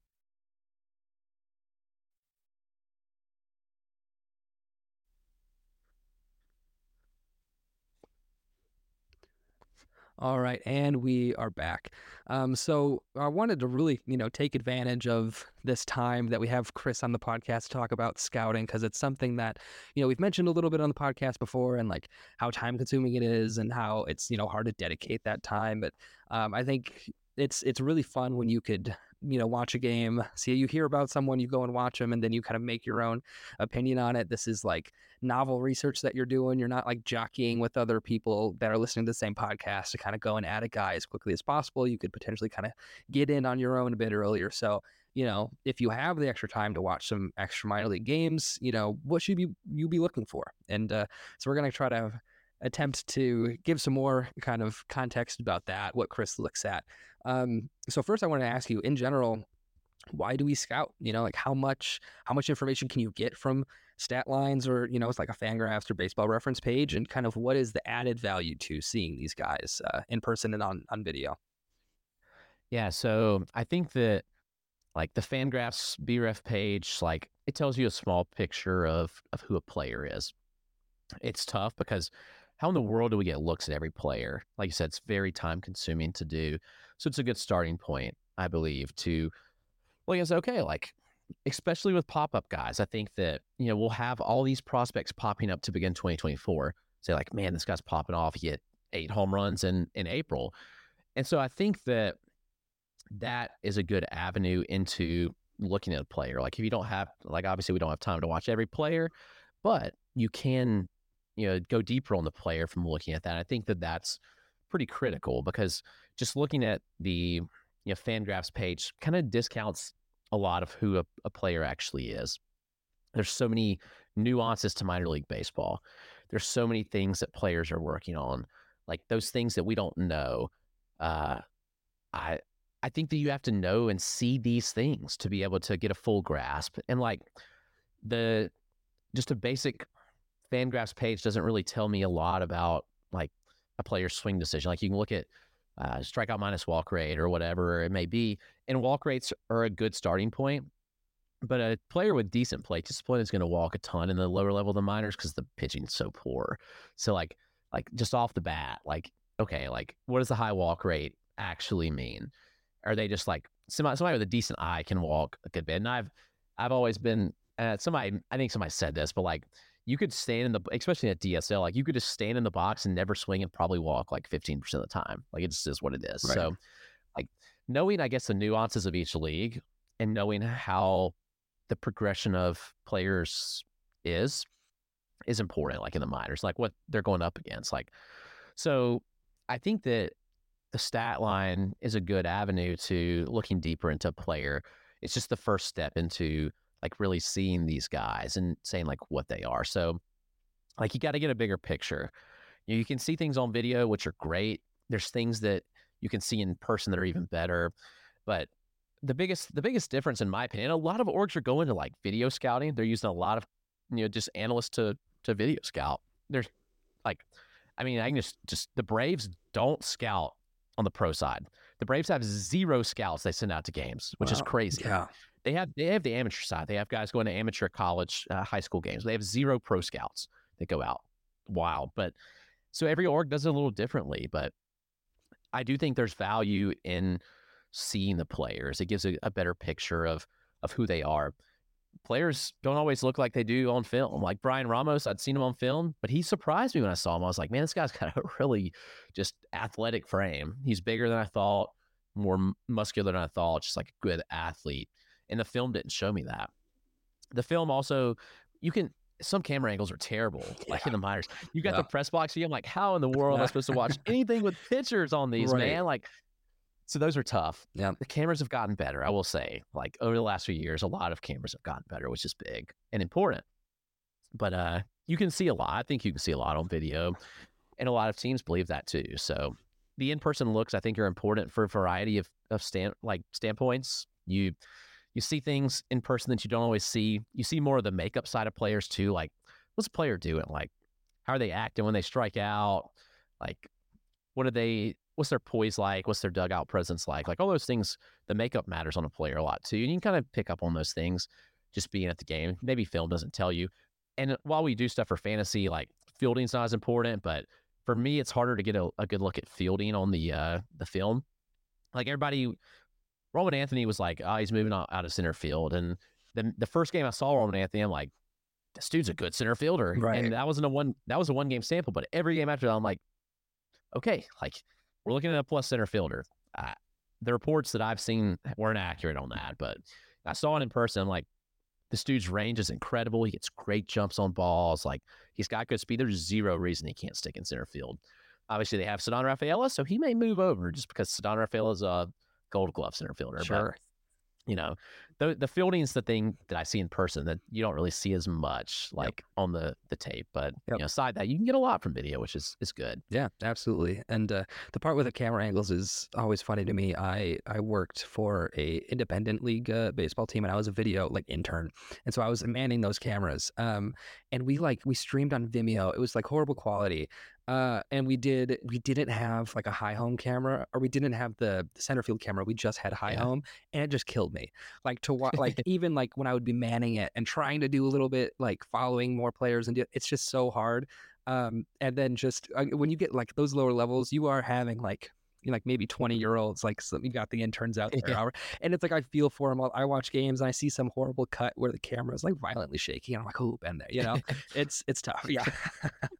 So but it's also when you're scouting and you bring up a game and you see that a first kind of camera angle where you're way off in right center field, and you got a lefty pitcher, and you're like, well, there's no chance I'm getting much from this, so it's always tough, and it's almost funny to just kind of when you're preparing out a game, okay, what am I going to get, and there's just so much variability there. But when you are watching, when you got the good camera angle, when you're doing your scouting, specifically with mechanics, what are you looking for in a player's mechanics? We talked a little bit about pitchers' mechanics, about them being violent and repeating mechanics and whatnot, but maybe specifically for hitters, you hear things oh, he's got an explosive lower half, or oh, he's got quick hands, how do you see these things kind of pop out to you? What are you looking for in these instances? Yeah, so if you can get the side angle, it's huge. And I know that obviously most minor leagues aren't doing that, but what we're seeing what we can get from the center field view on camera, so what I'm looking for is obviously a little bit of pitch recognition. That doesn't do a lot with mechanics, but I think hitters can get away with some different things mechanically as long as the bat's back in position at the load. So a lot of hitters have excelled with weird pre-swing stuff. But what does a leg kick look like? Few hitters can really, I say few, but it's easier with a smaller leg kick. So these guys with big leg kicks have to have really good timing. So what does a two-strike approach look like too? Because some players will go from a leg kick to just a toe tap with 2 strikes. And you can't kind of see that, they choking up a little bit, toe tapping, those things actually happen, more often than you think. So I think there's some value in that for watching with a hitter.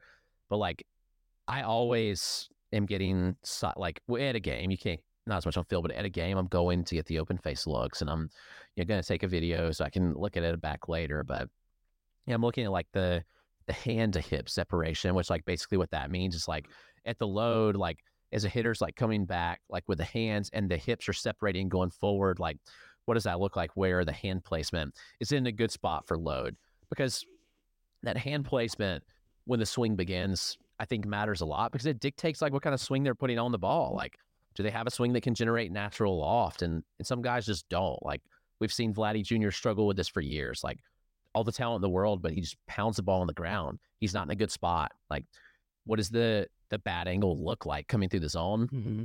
And you get that in the open face look, from a live look. So is that are the hands are higher? Is that more of maybe a line drive ground ball swing, lower hands, maybe more loft? Is it kind of where, as far as where the hands are positioned, where do you see that kind of then translate to the swing? Yeah, so it just depends where they are at loads. Some guys can get away with the higher hands pre-swing, but they get down into a decent slot pre-swing. But if they're still high at the time of swing, naturally the barrel only can go down. So obviously I'm demonstrating, but it doesn't really show on video, but you're listening to this. But anyway, the hands, if your hands are high at the time of the load, when you're starting the swing, where do the hands have to go? They're not going to stay high. So naturally you're going to have to drop it some. And by doing so, you're dropping the barrel most likely, or you're kind of chopping down on the ball. And some players get away with that because they backspin it so well. So if you're backspinning the ball really well, it's going to travel in the air, but naturally you're going to see that swing be more you're going to get a lot more ground balls. Maybe some good line drives with it too, but it's harder to hit home runs. You don't want the hands too low either. It's a weird spot. Like, are they around like shoulder height? And if so, like, I think then when we're looking at the swing and seeing, how the hands are coming through, like, how long does the barrel stay in the zone? Which means, like, how long are their hands staying in that good place from start to finish of the swing? And the longer that their hands are in the right slot and the longer the barrel is staying in the zone, the better chance the hitter has for contact. And that's what matters most, I believe. So, okay. And that's like when the hands and the barrel are kind of like right in front of the player's body. Yeah. Okay. Yeah. So basically, like, where are they on playing at? Like, is it like, feel like the barrel's staying through the zone forever, like as they kind of come through? And like, is it in that same spot, like from the back of their body to the front of the body, the barrel's just hanging out there in front of the zone? They're creating kind of good lag behind there, the hips kind of clearing and getting some power. Like, that's kind of what you want to see. But at the end of the day, a lot of different things can work for different guys. Right. But, everybody's different in that sense. So, like, a taller player is naturally going to look a little different than a shorter player.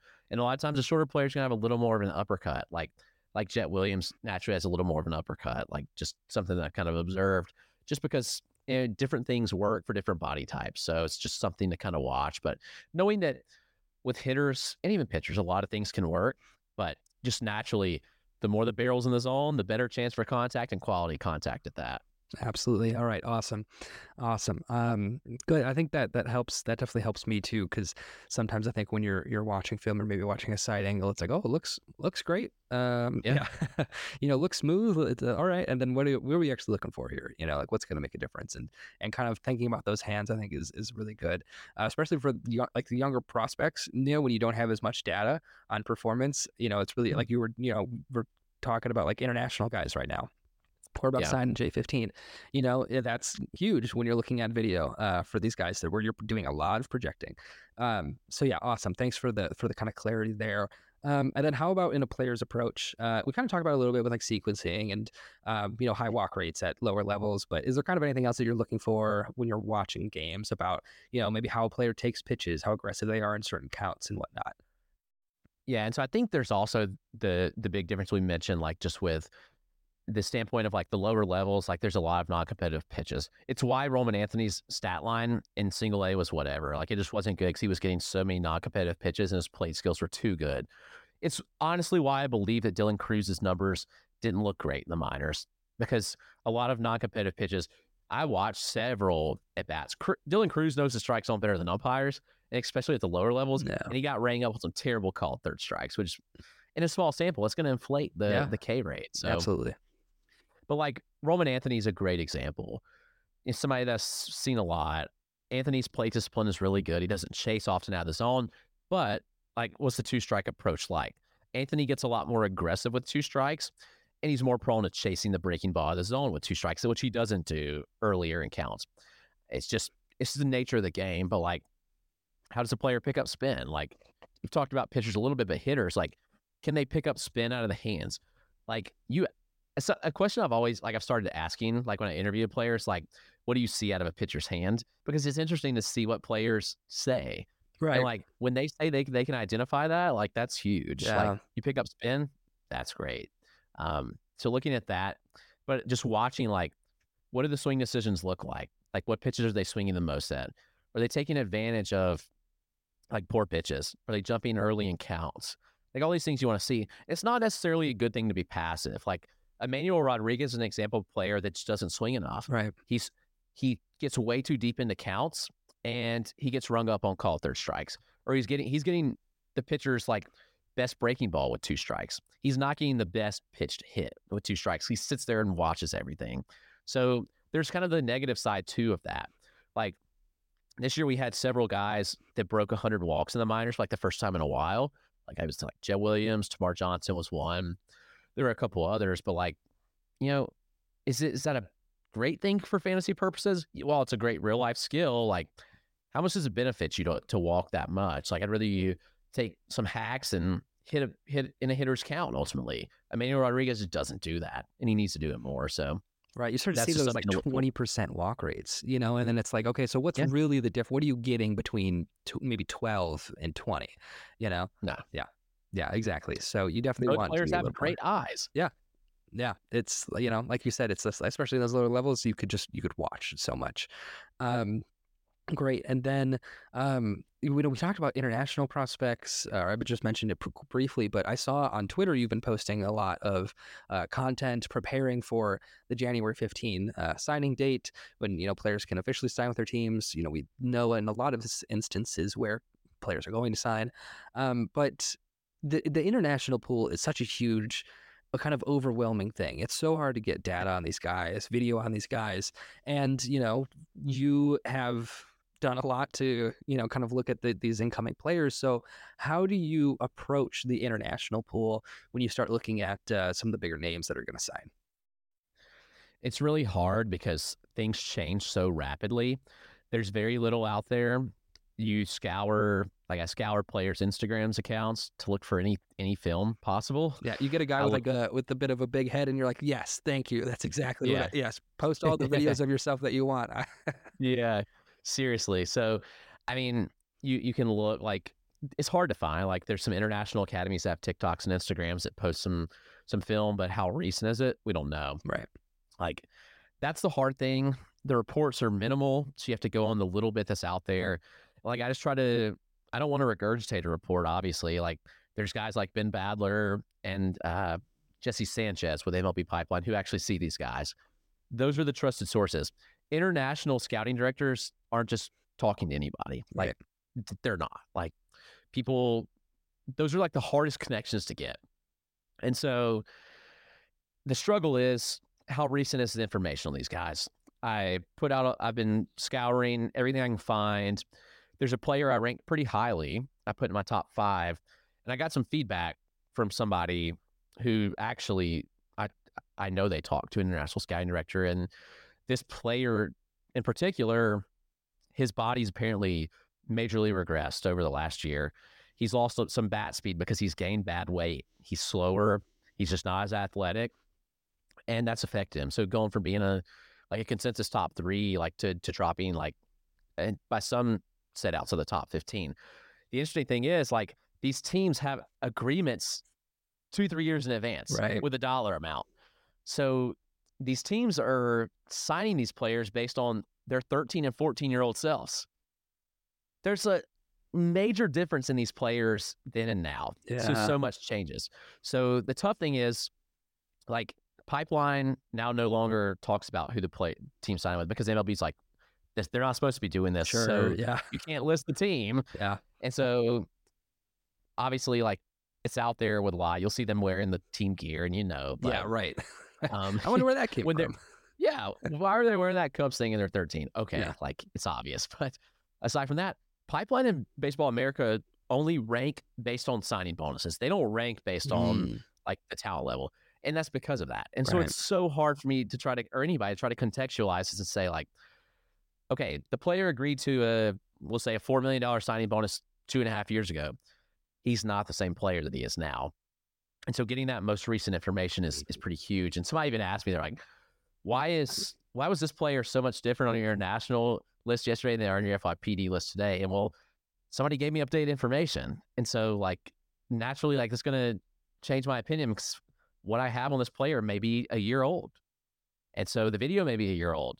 And if something's changed, like, we've got to adapt. And that's so hard to get.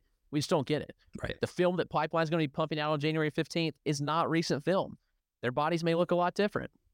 And that's so hard. And I don't want to rank international guys. Like, I really don't. Yeah. I don't want to have to put them in an FYPD list, because it's so hard. Yep. And the information's so little. But, like, I'm just trying to find any little bits I can to try to form the best opinion. And the opinion is just that. It's an opinion.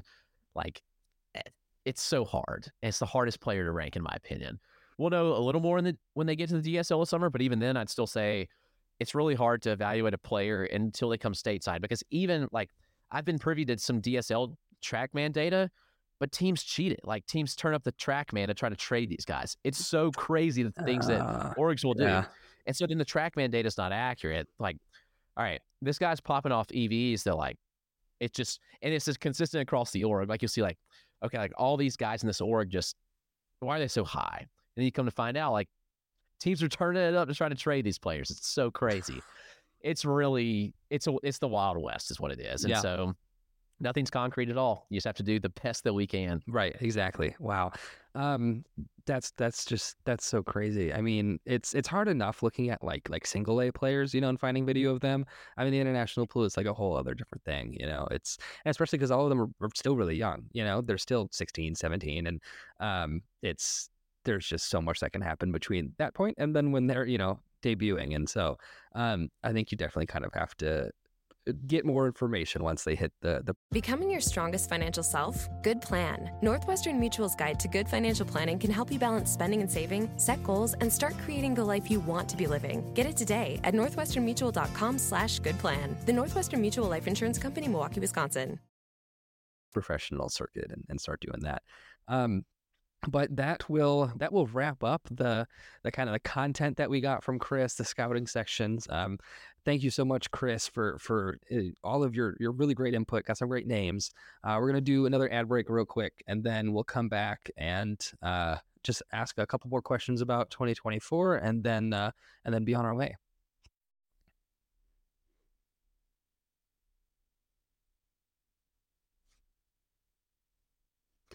All right, so we're back, and I wanted to ask Chris a couple kind of capstone questions to kind of wrap up the conversation today. So kind of do you just have any general final thoughts on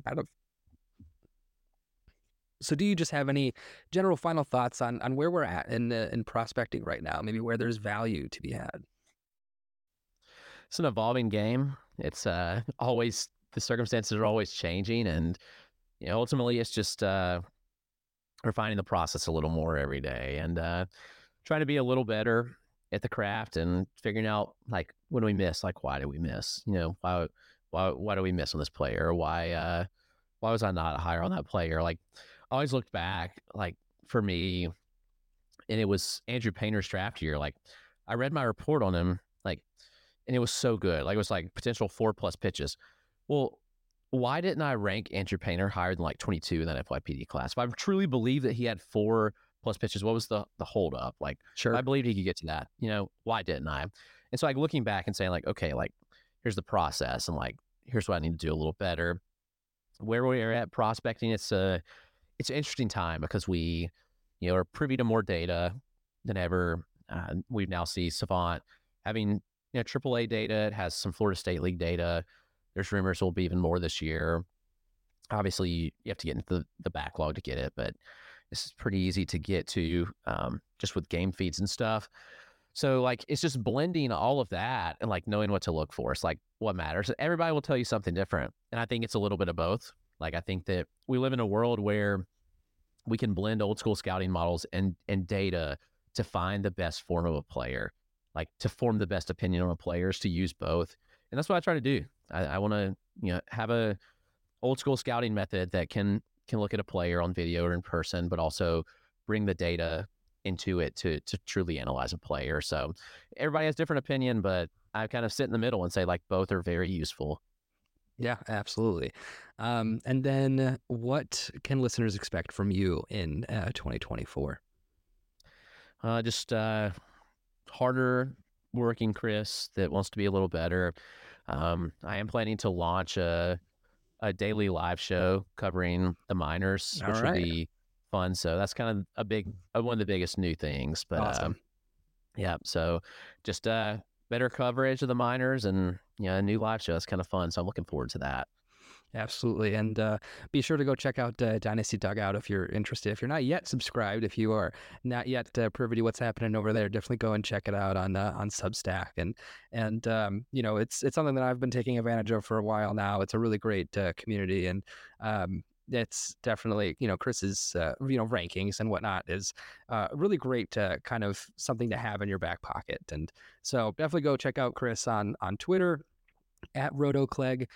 Check out Dynasty Dugout, listen to him on the Tool Shed podcast and whatnot. And again, thank you, Chris, for coming on and offering all of your insight and wisdom, because it's definitely valuable for me, and I'm sure it's valuable for everyone as well.